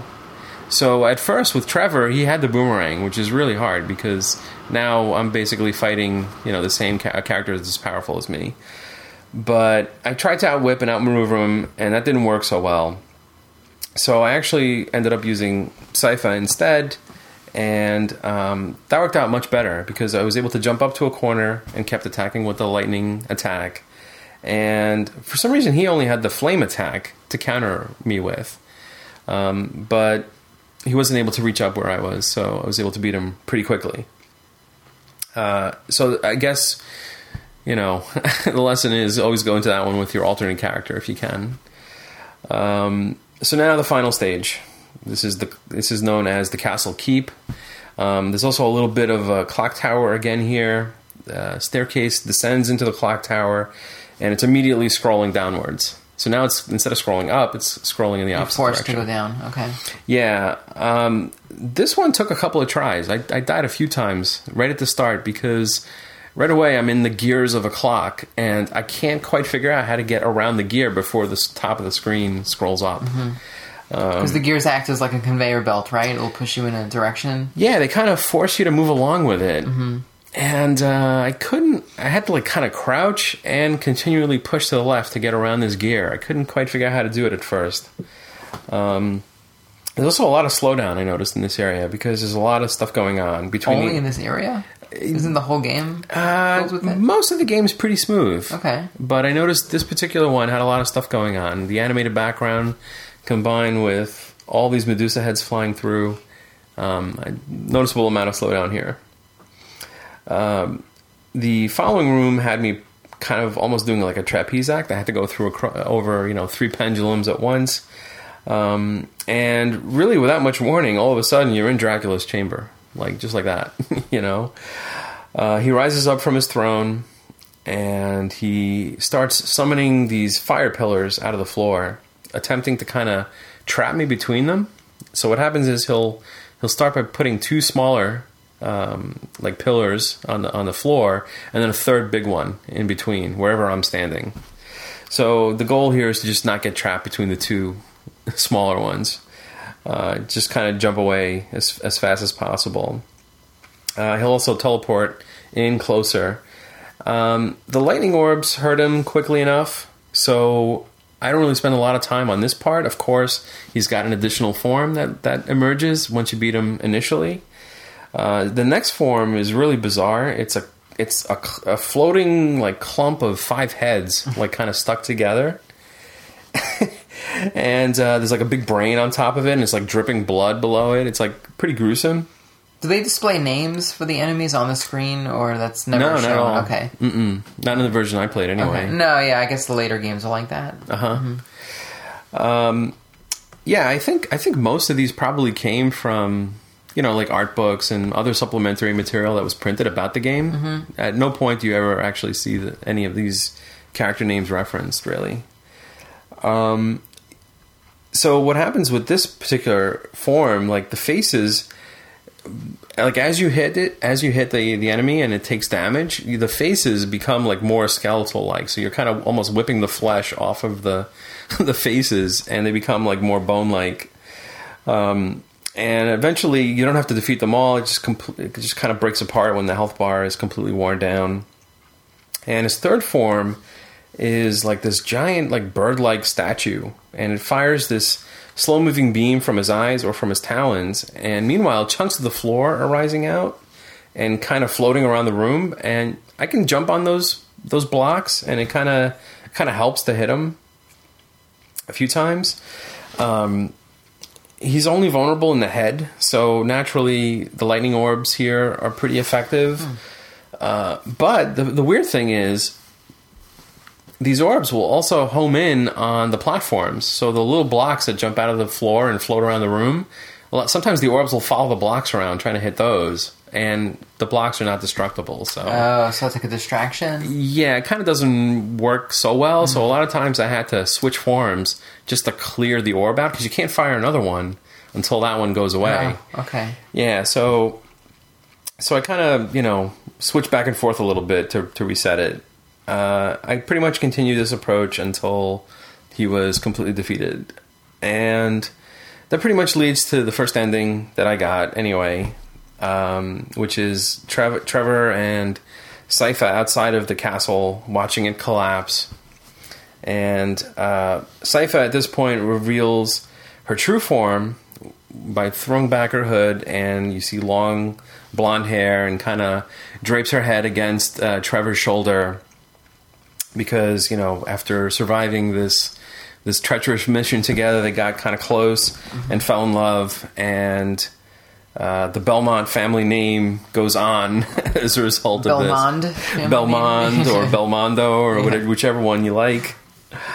So yeah, I mean, obviously you get different endings depending on which characters you finished with. Now, is this a spoiler alert? Well, I gave this one away. Okay. If you want to find out what the other ones are, you can play through it yourself and see what you think. Yeah, I mean, overall, I'd say this is a pretty solid game. Obviously, the pinnacle of the Castlevania experience on the NES. I think you really see a lot more polish in this game. A lot more quality coming through. Definitely enjoyable, but definitely also challenging. You notice a difference in like background graphics and... Yeah, I noticed the colors look a lot more vibrant. A lot of parallax scrolling or nothing like that? A little bit, but not really, okay. Actually. I think most of the background stuff was mostly animation when possible. I didn't really notice any parallax at all. The only thing was maybe during the intro I saw some clouds over the castle moving or something, but that was about it. Nothing too impressive on that front. I did check on eBay just to see, what does this game go for? Is this desirable or what? And cartridge only was somewhere between $15 and $40, depending on... Oh, that's it? I would have thought that was going to be more. Okay. Yeah. Well, this is card only. So a box version went from anywhere from $45 to $100. Oh, that's not bad either. Mm-hmm. I did see one sealed copy sell for $320. Factory sealed. It's not too bad either. Really? Sealed copy of NES game? I don't know. It depends how rare it is, I guess. I guess this one's just highly desirable. So yeah, I remember even back when it came out, that game was always hard to find. Mm-hmm. Part 3 was like the tougher one of the three of them to find in stores. Mm-hmm. Yeah, I guess because it came out at a time where NES was sort of fading out a little bit. 89, the 16-bit consoles were coming, were already available, and those last bunch of games weren't really in demand as much. So, that was like right before, probably 1990 is when really the dip started happening. But yeah, so that makes sense. Yeah, so I did compare it against the Japanese version just to see, maybe price-wise. Yeah, just to see is the Famicom version more desirable in some way, or because it seems like Famicom games in general tend to be a little bit cheaper than NES games, just because I guess typically, right? It's not there's not quite the mania over there over Famicom as there is over Nintendo here. And it's actually a little tricky to search for it because of all the weird variations in the spelling of the game. Because the Japanese title is different. It's not Castlevania. Right. Mm-hmm. It's Akumajo Densetsu, which means Demon Castle Legend. Very generic sounding, but that's kind of how the series is known over there. So because there isn't really a 100% standard way of writing that out, searching for it on eBay is a little tricky. But from what I found, cartridge only was a little more. It was actually $40 to $70 for a loose cart for the Famicom version. Really? Complete in box, anywhere from $70 to $140.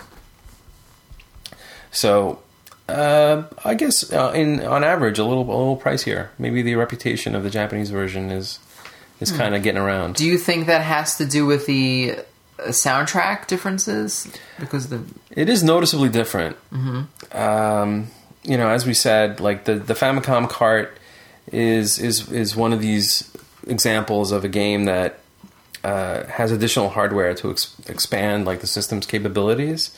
Right, so for this one, it's a chip called the VRC6, which adds like a couple of new capabilities to the game. It adds some fancy memory management capabilities, but it also added 3 additional sound channels to the NES. Amazingly, right? The stock NES has 5 channels. It's got 2 square wave channels. It's got a triangle wave. A noise generator, and a digital PCM channel, right? This cartridge adds an additional 2 square wave channels and a sawtooth. So they actually put the sound hardware on the cartridge itself. Yeah, additional sound hardware. Yeah, that's insane. And that's just one of its capabilities. I mean, that's just the one that's more prominent and more noticeable because it results in a better soundtrack. Yeah. But for the US version, they had to sort of take the Japanese soundtrack and kind of reduce it down to the core 5 voices that the NES normally has. Why is that? Well, because basically the US version did not ship with the VRC6 chip. It used a different chip called the MMC5, which is a Nintendo design chip. And that chip was used not for its sound capability, but for the extra memory management capabilities that it added. Basically, the NES is wired... The cartridge slot on the NES is not wired the same way as it is on the Famicom, so the audio pins are not available to cartridges, so they couldn't build that into the game. So what if you put the Famicom cart with an adapter in the NES? Are you not going to get those extra... You still won't get those extra voices because the NES slot is physically not wired for sound. Wow. What they did is they redirected those channels to the expansion port on the NES, figuring at some point there might be an add-on for the NES to boost those capabilities. So the only way you're going to hear this authentic sound, besides like YouTubing it or something, right, is going to be to get a Famicom or emulate it. Pretty much. Probably so. Okay. Yeah, because I don't know of a home... It was released on the PC. I don't know if there was a way to choose the sound, like what music was going to be on it or not. But yeah, I'm not sure. It was a mobile port in 2006, according to Wikipedia. Yeah, well, so the official versions are... They came out on Virtual Console, on the Wii, the 3DS, and the Wii U. And that was at the... American version. I'm assuming for the US, you got the US version. And in Japan, I'm assuming they got their native port. Yeah. There was a weird version released for the PC, actually, in 2002. There was something called Konami's Collector's Series, Castlevania and Contra. So on one CD-ROM, they released 5 NES titles. Castlevania 1, 2, and 3, and then Contra and Super C on one disc. Yeah. That came out. That's basically a Windows 95 release type of game. Those are emulated, obviously. I don't think they're reprogrammed. So yeah, you mentioned the soundtrack. I thought the soundtrack was great throughout. I think either one would have been perfectly fine. I mean, they used the same tunes. Yeah, I think they're both great. But I think my favorite, the one that stands out for me the most, is probably the music for Stage 9. It's a track titled Riddle, and it just has a great sort of prog rock feeling to it. I really like that style. I think it was very fitting, especially building towards the finale of the game. Yeah. It really worked for me there. So yeah, that was... Any other notes about this game? Well, obviously there's a whole bunch of stages that I didn't get to play because I took the alternate path. I guess we'll leave that up to people to find that out on their own, maybe? Pretty much. I'll probably go back to it if I do play it. I'll let you know. But yeah, well, that's what I was going to say. How do you feel now that you've played Part 1, 2, 3? You've played the Genesis Bloodlines, right? Super Nintendo Part 4, right? And you've played Kid Dracula, and you've played the arcade game. So now, I don't think you've played the Game Boy game also, I believe. I might have played Castlevania Adventure way back when, but that doesn't... Okay. You know. So how do you feel this one stacks up against... You didn't play Rondo, right? Rondo Not yet. Okay. So what do you think?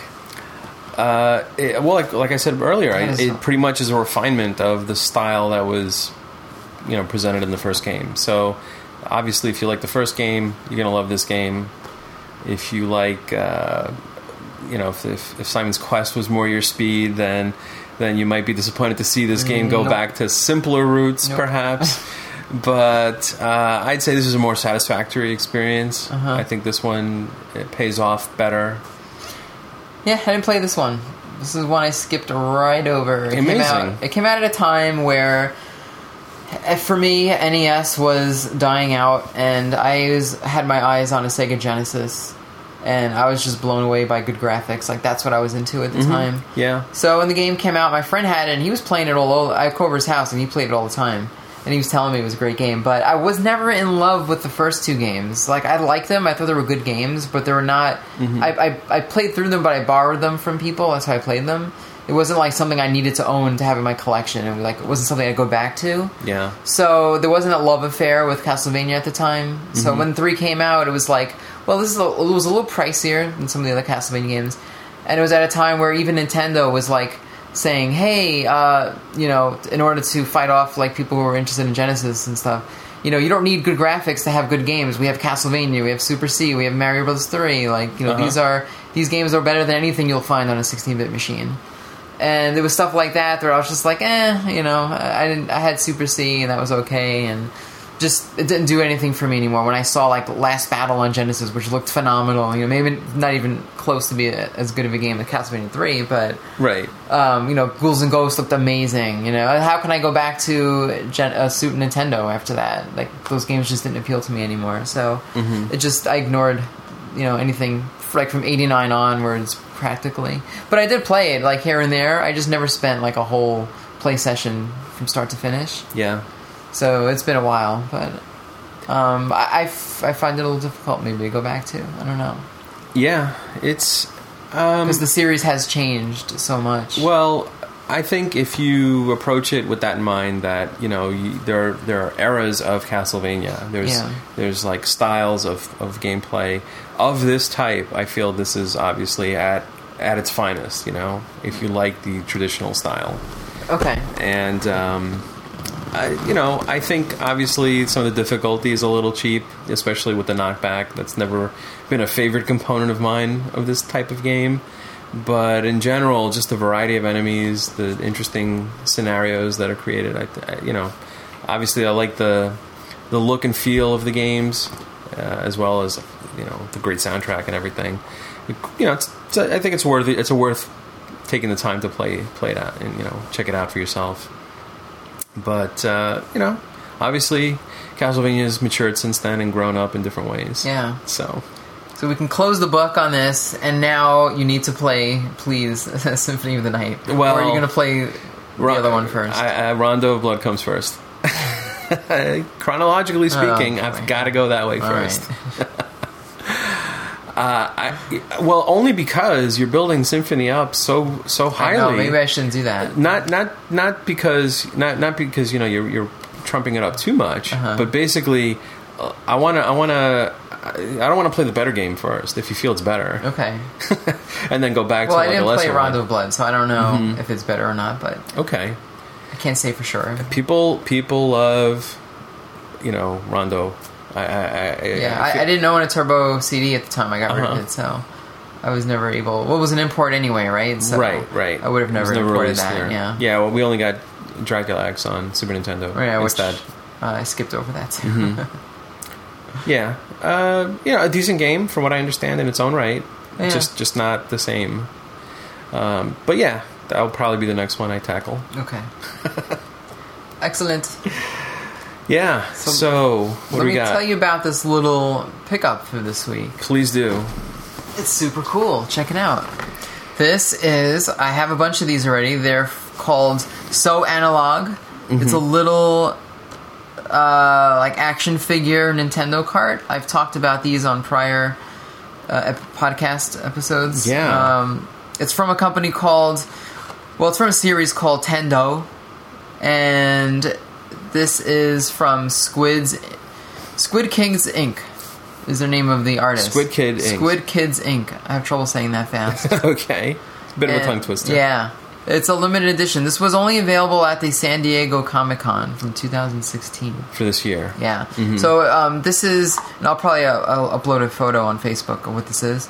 But it's a mini, like, Nintendo-inspired cartridge. Yeah. With a little, like, 2 eyes on it. Cartoon version of an NES card. Yeah, and it has little peg holes for feet and hands. So it looks like a little... Feet and hands. Feet and hands, yeah. It's a small, it's not to scale. It's a little small miniature toy. And that's it. But there's something special about this one, besides being a limited edition. I can tell that Comic-Con. it is special. It is a glow-in-the-dark plastic. I know that is one of your favorite things about living in the modern world, is having things that glow in the dark. Why am I still impressed by glow-in-the-dark plastics? Because there's something otherworldly about it. There's something... Yeah. Yeah, it makes it like... I don't know what it is. Makes it really special. Have you tested it out? Have you tested out the glow-in-the-dark capabilities? I have, and it works wonderfully. So I don't have, because they make a lot of these... This is a whole series of these little cartridges with different cartridge labels on it. Yeah. For different, a lot of the cartridge labels are sort of satire of, actual Nintendo games. So I only have a handful of these. The last ones I bought were, sort of imitations of the Nintendo Classic competition carts, whatever those are called. Right. The white label and gold carts. So this one is a... I don't know what it is, but it's like Ecto Cooler. It's sort of playing on the whole Ghostbusters Ecto Cooler fad. Ecto Cooler. That's what it says, Ecto Cooler. And I don't know what that is a picture of, some kind of fruit or something. But that's why it's glow in the dark, because it's a whole Ghostbusters theme. Yeah. But very appropriate. And I really don't have any nostalgia for Ecto Cooler. That was not... I know I see it's very popular these days because they brought it back. But I never drank it when I was... I was never allowed to drink those sugary drinks, really. Yeah, all artificial chemicals. Yeah, plus I probably was a little too old maybe when that was really popular. I probably thought it was just like a kid's drink or something. I don't know. You were both too old and also not allowed. Yeah, probably. I honestly don't remember it. I don't remember it being a fad or anything. Right. Was that for the cartoon or? Honestly, I didn't. I never paid much attention to it either. And it's funny because I see so many people nostalgia for it, but I don't even remember it in stores or anything. But anyway, this is super cool. The hands and feet all glow in the dark except for the cartridge label. Yeah. And the eyes, of course, are black. Another funny thing is that it comes with a straw that is held in the hands of the character. That is a nice little accessory. sippy straw from the little cartons of drinks. So it's a nice touch. Yeah, this one's gonna look cool when I set all these guys Got a whole up. army of these guys already. I have one giant one, and then I have... He's the leader. 1, 2, yeah. And I have 4 or 5 small ones. But, I mean, they make, probably 30 at this point. Yeah, 40. but they're all interesting in their own way. Yeah, they do a lot of special editions, too. You've been picking out the interesting variations. There was another one he was selling. It was for... All these figures look the same. It's the same mold. They just do different cartridge labels. But the other one was for the Iron Maiden game that just came out on mobile. And it was actually more money than this one, but... I thought... I'm not a big Iron Maiden fan, but the cartridge art looked really cool. So, I didn't get that one, but this was the one I didn't think I was going to get it, because I didn't go to the San Diego Comic-Con, but he had some leftover ones that he sold on his website. Amazing. So I was super happy to get this. I'm glad you it's got it. As good as I hoped it to be. Yeah. It looks really nice, so I'm really happy that this one made it to my collection. And the funny thing was, so this just came this week, and then it just so happens I was in my local supermarket, and what do I see on one of the aisles, like on a end cap, on like this little kiosk? Uh-huh. A whole pile of, like, stacked all the way up to my waist of these little Ecto Cooler drinks. Right. And you still weren't tempted to try it, right? I was tempted, but then I thought about it. I'm like, I don't know if I should put those chemicals in my body. I don't know. Not even just to taste it? You know what? I do regret it, actually. I left without buying it. I'm like, I got home and I thought about it. I'm like, you know what? If I go back, I'm just going to buy it. I'm sure they're still there. If they were stacked to the ceiling. I have to know.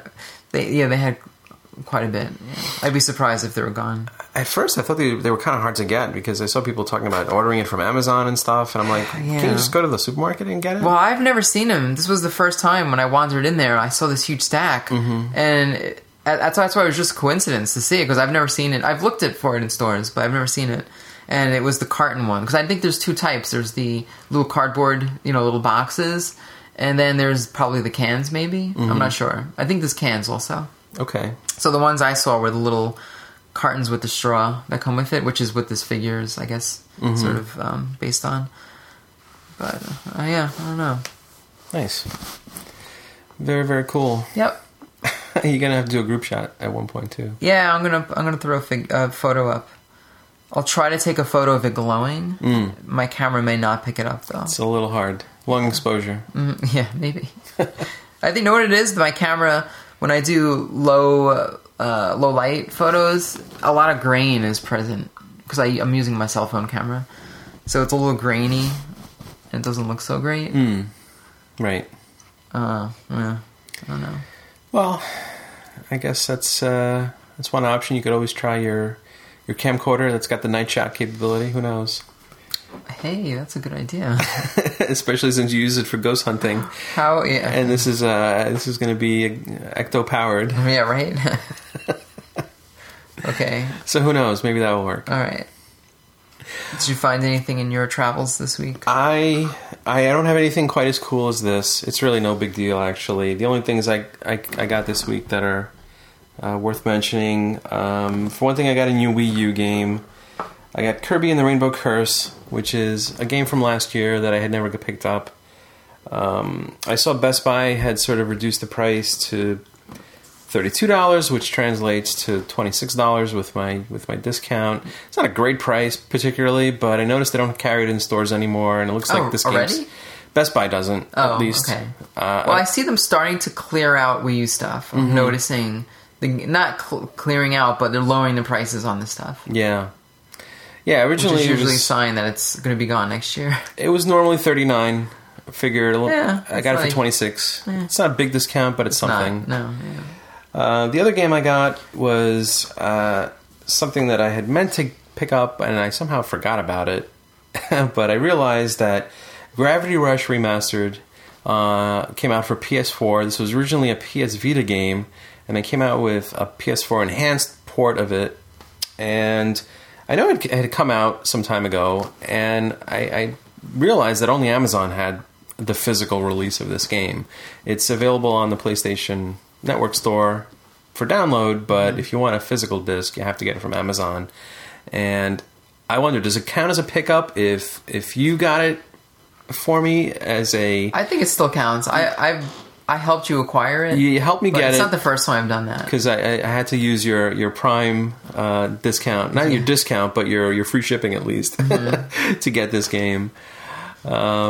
So it's still your money. So it's right. So it's a semi pickup on my part. And you pointed out to me. It's not like I surprised you and say, "Hey, look what I bought with your credit card" or anything. And you're like, "How'd you get my credit card?" No, nothing like that. No, it wasn't like that. So yeah, the game was normally $29.99, and they had it on sale for $20 for $10 off.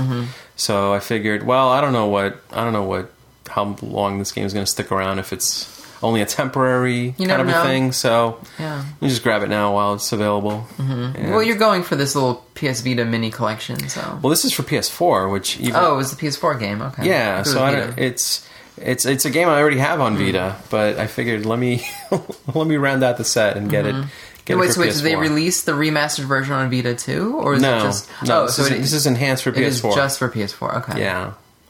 All right. Yep. So another one for the shelf, I guess. Another 2 for the shelf. Wonderful. Right. Something tells me there'll be more, so you better make room on that shelf. I suppose. But not for today, right? Is that it? Not this time. Okay. All right. So I guess we can move into some feedback. I guess we can start off Yeah. with a question posed to us by Greg Pollender, which is interesting, to say the least. Greg asks, considering how much airtime Stephanie devotes to it, cell phone games, can you explain the appeal? He says, I just don't get it. Granted, I have an older iPhone 4S, because it's fine for what I want from a phone. But when I want handheld gaming, I'm very happy to use my new 3DS XL that I got about 6 months ago. It offers better games in quality and ease of play than any cell phone game I've tried or heard about. On the phone, I find games limited in scope and depth, and the screen too small. The controls don't work well at all, touch or trying to use a controller. And the App Store, confusing nightmare to navigate. That much I will agree with. Carrying around a 3DS means I need another device on me for trips, for portable gaming. But it's so much better than a cell phone game, and he includes the Vita being a good handheld as well. So I think this is an interesting point to bring up, because obviously a lot of people do have the opinion that, these cell phone games are very disposable and kind of not real gaming. So obviously you play a lot of them, and I play a lot of them too, but you surpass even my efforts. So what do you think? I probably have over 500 at least in my library now. If you go on Game Center, you can see like how many. I think it tells you how, like, other people, how many are in my collection. Right. But so why like how do you think? So I did quite a long response. It's on Facebook on our message board if you just want to look at it. I'm not gonna like read the whole thing out like word for word, but I basically everyone's different. So I'm never, whenever I talk about these games, I'm never like telling people like you should play. If you're not playing mobile games, you're doing it wrong or anything like that. You know, because people have different what games you might like might not be what someone else likes. So, but like for me, I grew up with like these old simple games like Atari 2600. Like I can still go back to those games. To me, they're simple. I can turn it on, play a quick game for a high score. I'm done in a couple of minutes. Some games maybe longer, but they're just like quick experiences. I like to put on MAME. I talk about MAME games a lot. Yeah. Arcade games, and I like those because they're quick. They were made to be quarter munchers that, made to be fast, as quick as possible. Let's get the player off, and, so they can put another quarter in. So I grew up on that, and that's what I'm used to. So like games like Robotron, so I love playing those games because they're quick, fast. And then that's what I feel like a lot of mobile games are that I look for. The thing with mobile, like especially the iOS store, or even Google's probably even worse, but with the iOS store, there's so many games. I think the hardest part is how do you find, because like not all the games are good. Sure, there's a lot of junk. For every one good game, there's probably 10 that are terrible. So the hardest part is, and that goes back to you find that the App Store maybe is not the best curator for these games. Yeah. For the person who doesn't really have the time to spend to search for these things, and that's kind of where I come in. So I talk about games that I think that people might like, but I don't really have a problem like finding these. Like I find the App Store pretty good considering how many of millions of games that are on there. Well, but you have a set of games that are good, and then it often offers some suggestions, right? That's a lot of times what I'll do. Like I look at one site called Touch Arcade, and they will often focus on like some of these retro style games, which I like. But yeah, so if there's a game that I like, I'll click on it in the App Store, and then this is on the actual iDevice. It'll show me like, oh, if you like these, people also bought these games, and then it'll usually be pretty similar in scope of what those type of games are like. And then I'll often like test one of them out. A lot of times they're free, so. But beyond that too, it's not even just that. It's I'm not a mobile person. Like I don't take the subway or anything right now. When I drive, I'm driving, so I don't play games. So I never leave my house like in the intention of playing mobile games mobilely, I should say. Exactly. If that makes sense. Yeah. So I play them when I'm on the couch. It's just something like to kill time. Sometimes I'm on the internet and I'm on my computer and I just want to just play a game real fast. I just turn on my iPad quickly and I like to play on the iPad because it's a bigger screen. Sure. I used to play I had an iPod Touch 3rd gen, which was very similar to the 4S iPhone. I used to have a 4S iPhone too. But I like the size on the iPad. It's like 10 inches and it's a really good, it feels light and it's easy to look at. So. That's kind of how I play too. I usually use an iPad Mini, which is 8-inch screen compared to the full-size iPad, but still very comfortable and large enough so that it's kind of encompasses my entire field of vision. I don't feel like I'm looking at a small screen. Yeah. So that's another point that Greg brings up. He says, it's not that satisfying to play on a cell phone that's only got like a 3.5 or a 4-inch screen because it's just not very, it's not a lot to look at. Yeah. But I think in our case, both of us, we pretty much play on tablets exclusively. We're not really playing on cell phones at all. Right. But I think that we're probably not in the majority. I think a lot of people do play on their phones, but they play different games. So there's so many types of games to play. Right. Like when I look at the top 150 games downloaded on the iOS store, I don't even think I've played maybe one or two, at most, Angry Birds maybe and one other. Yeah. I typically don't play those type of games like tapping games and like the Ages of War and Clash of Clans. That's not my right. I'm not into that. I'm into more games that would have been on an Atari or an 8-bit computer. I think of a lot of these feel like when I used to play on my Atari 800 XL, and I used to buy Antic Magazine and used to have program the code in and make your own game. And those games were not great, but there was something fun about having a new simple game to play, even if it was only for an hour, and then you're well, this game's not that great, but it was fun, just to check out. Yeah. Who doesn't love going over your friend's house and copying a disc of 5 games, for your Commodore 64 or something. We can say that everybody did that back then, even if it's not 100% legal. even though they said don't copy the floppy, sure, we still did it anyway. But as a kid, you didn't have $20-$30 to buy on a new game, so that's what you did. And to me, that's just that's a little nostalgia in me, where I can pick up 5 games and it costs me under $5 or even less sometimes. Yeah, and they still have that vibe, It's simple high scores or easy mechanics, I think that's another point to bring up. These games are often very much indie games. Obviously, we talk about the indie revolution happening on PC and on consoles these days, where a lot of the more creative games that are coming out are coming from indie developers who are small teams, usually 1 to 5 people, maybe just cranking out a simple game in a few months, and it doesn't have it's a game that doesn't have this $15 million budget behind it, so they don't have the pressure to deliver this high quality experience. They can take a chance on some unproven idea and see what happens. A lot of these games are done by people who do this on their weekends. I've heard a story because on the Touch Arcade, he was saying he was talking to someone, and because they talk about developers sometimes,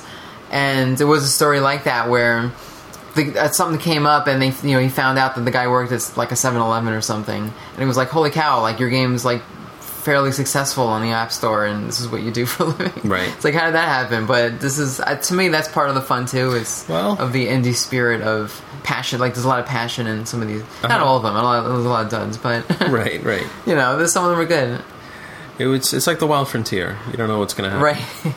But that is part of the reality of that situation. The fact that even if you do have a successful game, it's not always easy to make money at it because there's so much competition, and then obviously you have to share your cut with Apple, who is effectively your publisher.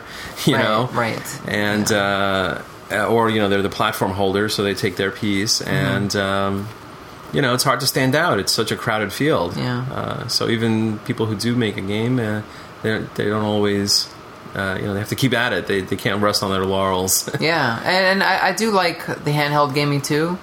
I used to, I had a Game Boy. I had, and like I said, I rarely ever played outside my house. Like I always, I'm an indoor gamer. Game Boy I had a GBA. Right. They weren't always my favorite. Like I always preferred console games, but I loved the DS Lite. I played that. That was at one point I was considering that like my all-time favorite machine. I play that all the time, and I felt like when the iPod Touch, when I got one of those, a lot of those, there was some games that I played on the DS that carried over, like they made ports of them. So I was saying, oh, okay, like there was Brain Age type games, and I like that game. Or A Cradle of Rome was another game that I played a lot on the DS. So they had some of those on the iPod Touch, so I started playing those, and then I found myself not really going back to the DS anymore. And then little by little, I was like, oh, I just picked up like 10 more games on this iPod Touch, and there's stuff like Mega Man on there, and maybe not the best use of a touchscreen, but there was just more and more, and I felt like the DS was sitting there more and more, like never turning it on, because I would have to go to a store and buy a game for the DS Lite, which was going to be $30 or $40. So there was a little bit of that involved. So it's not a simple answer, and I think everyone's different of why mobile games is appealing for some people. Right. Yeah. I mean, it's a device that everybody owns. So that's something that makes it very accessible, very easy for someone to put a game out, and your potential customer base is in the hundreds of millions, potentially. More than that, yeah. So it's very easy to kind of put it in front of a lot of people, potentially, if you can get noticed. Actually, Frankie Vitarella had a comment too, co-host of the Digital Press podcast too. He kind of mentions another common complaint that I think is valid of a lot of mobile games. He says that games that attempt to mimic a D-pad and a button layout, I think those are hard to play. And even if you're actually good at it, which some people seem to be, it's still challenging and it's still not comfortable to play that way. So anything that kind of tries to mimic a traditional controller, which was what a lot of those early games were. So like I was saying, Mega Man 2 that came out, there was Ghosts and Goblins. I can't imagine trying to play those on a touchscreen. I can deal with a lot. I didn't find it so bad, but it definitely is hard. And if you gave me a choice, I would take the control pad any day over a D-pad on a screen for sure. Yeah, and Frankie also goes on to say tapping and swiping are really all you need now, because I think developers really have evolved to the point where they've gotten an idea of what works better. And I can point to a game I mentioned earlier, Pac-Man 256. I play that on the iPad using swipe controls, and it's really no problem at all for me. Who would ever think Pac-Man would work great without a joystick? Unbelievably. All I have to do is kind of nudge it in the direction I want to move in, and it really does work. And you're in the top 100 of all time in the world. That's not true. In that game. I'm not top 100. What are you, top 500? Top 500 maybe, or something. Well, it's still impressive. There's a couple of million people who've downloaded that game. I want to... I actually do mean to pick up the console version that's come out recently to see how that holds up. It does add some new stuff, but I'm really comfortable playing it as is. So yeah, that's true. Thanks for asking this question, Greg. It's really actually I think it's a valid question. It's good that he does the SNES podcast, and I would definitely. It's a great question. Yeah, I'm curious to know like what other people think. I know there's a lot of. It's weird. It's. I never saw it this way, but apparently like there was quite a lot of people like especially in the retro community, and also even in the hardcore console people. They hate mobile games, and I don't get it because there's a lot of overlap to me in it. And there's definitely a perception that these games are all microtransaction based and are all based on being free and then figuring out a way for you to spend money on them. Right. So it's not always the case. I think a lot of times a lot of the free games that we get are older games from a publisher that will release their games as free in order to promote their latest release, which is $2.99 or $3.99 or something. Sure. So they'll often give away their older stuff just to generate some buzz and some attention. But yeah, it's still a very vibrant sort of ecosystem. And I guess the other thing I would point out is there's a lot of interesting games on there that are kind of unique to that OS. Like iOS and Android is the only place you can get some of these games, and they're worthwhile games. And I would say, check it out if you can. It does take some resources to really find the right one. So yeah, I've been noticing that a lot of these mobile games are being ported now to Steam, PS4, and also 3DS. Mm-hmm. Yes. Yeah, a lot of and times. vice versa too. There's some that are working their way around. Mm-hmm. A lot of developers are actually releasing on Steam first, right? To get rid of that mobile games like stigma that's attached, But it's the same game, and then it comes out on iOS like 2 weeks later, and then it's. For some reason, yeah. Well, I think I guess the cut is better too. Maybe the economics of it is a little better for them. But who knows? I don't know. Could be. Yeah. So we did have a little more feedback on our last episode, where I played Apocalypse on the PlayStation. Yeah, Greg Izzy wrote in from the Digital Press Podcast. He said, "Got to talk about Apocalypse." Firstly, he had to point out that it wasn't Bruce Willis in Die Hard Arcade or Trilogy, in Die Hard Trilogy, which I thought that was his voice. He says he did the voice in Apocalypse and of the Fifth Element game, which is atrocious, both released in 1998. He said they probably did both in the same session with him. And so I didn't know that. I researched, and apparently in that Die Hard Trilogy game, Samuel Jackson's voice was also done by someone else. Oh, interesting. Okay. Yeah, it's funny they did that. Yeah, I would think that. Yeah, I would think they would just use voice samples from the movie, but that's what I thought. But I guess I don't know. Mm-hmm. Who knows? So he also said that he tried to run the game on an emulator, Apocalypse, and the load times were awful. He said a nearly continuous voice samples playing, so he couldn't play it until he finally bought a PS1. And then he found out that it's a really fun game. I'm curious if he played it, if he tried playing it off of the disc, because I know some emulators have this option where you can put the PlayStation game in your DVD drive on your PC, and you run it, and you're basically running it off of directly off the optical disc. Yeah, that's typically not how I play my games. Usually, I just play off of an ISO.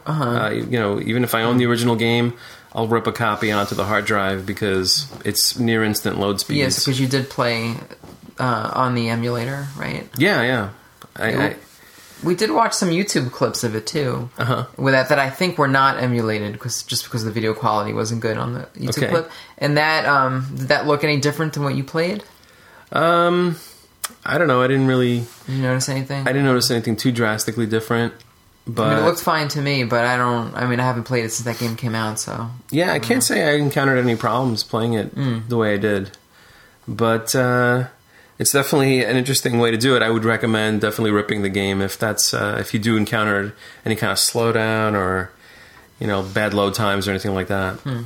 And I guess we also had a comment. We were Ferg from the Atari 2600 Game by Game podcast was nice enough to share our post and got a comment on that post as well from someone named Alex Burr, who said, "Apocalypse is surprisingly fun.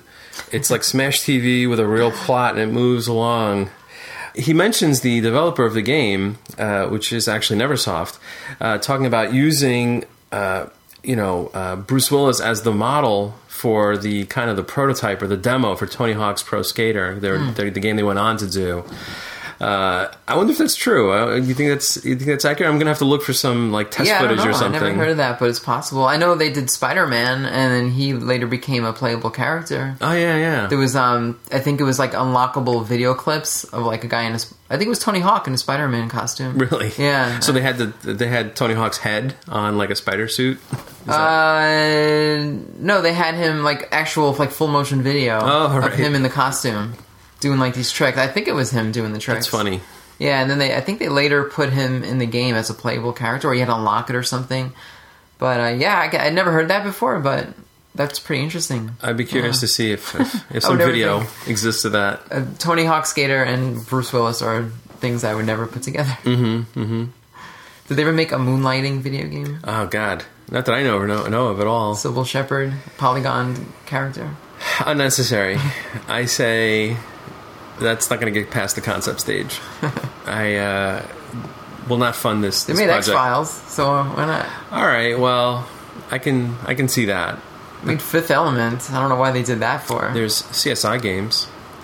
Why not? Well, we can go on all day with bad ports of TV shows. Right. Was there Murder, She Wrote? I bet there was a PC Murder, She Wrote game. I wouldn't doubt it. That makes sense. That would be a game. I know there's Agatha Christie games. Yes. So perhaps. All right, well, I think we've reached the end of this particular train. Full 2 hours. So, thanks again for listening. Please visit us on Facebook. We're also on the Gmail, if you prefer to send us an email instead, at obbfeedback@gmail.com. Please check out the PlayStation Power podcast that Greg Pollender does as well. His latest episode, I see, is all about Castlevania Chronicles, another Castlevania game in the series. Yep. So do check that out. Otherwise, if there's nothing else, we'll wrap it up here. That's it. Awesome. See you later.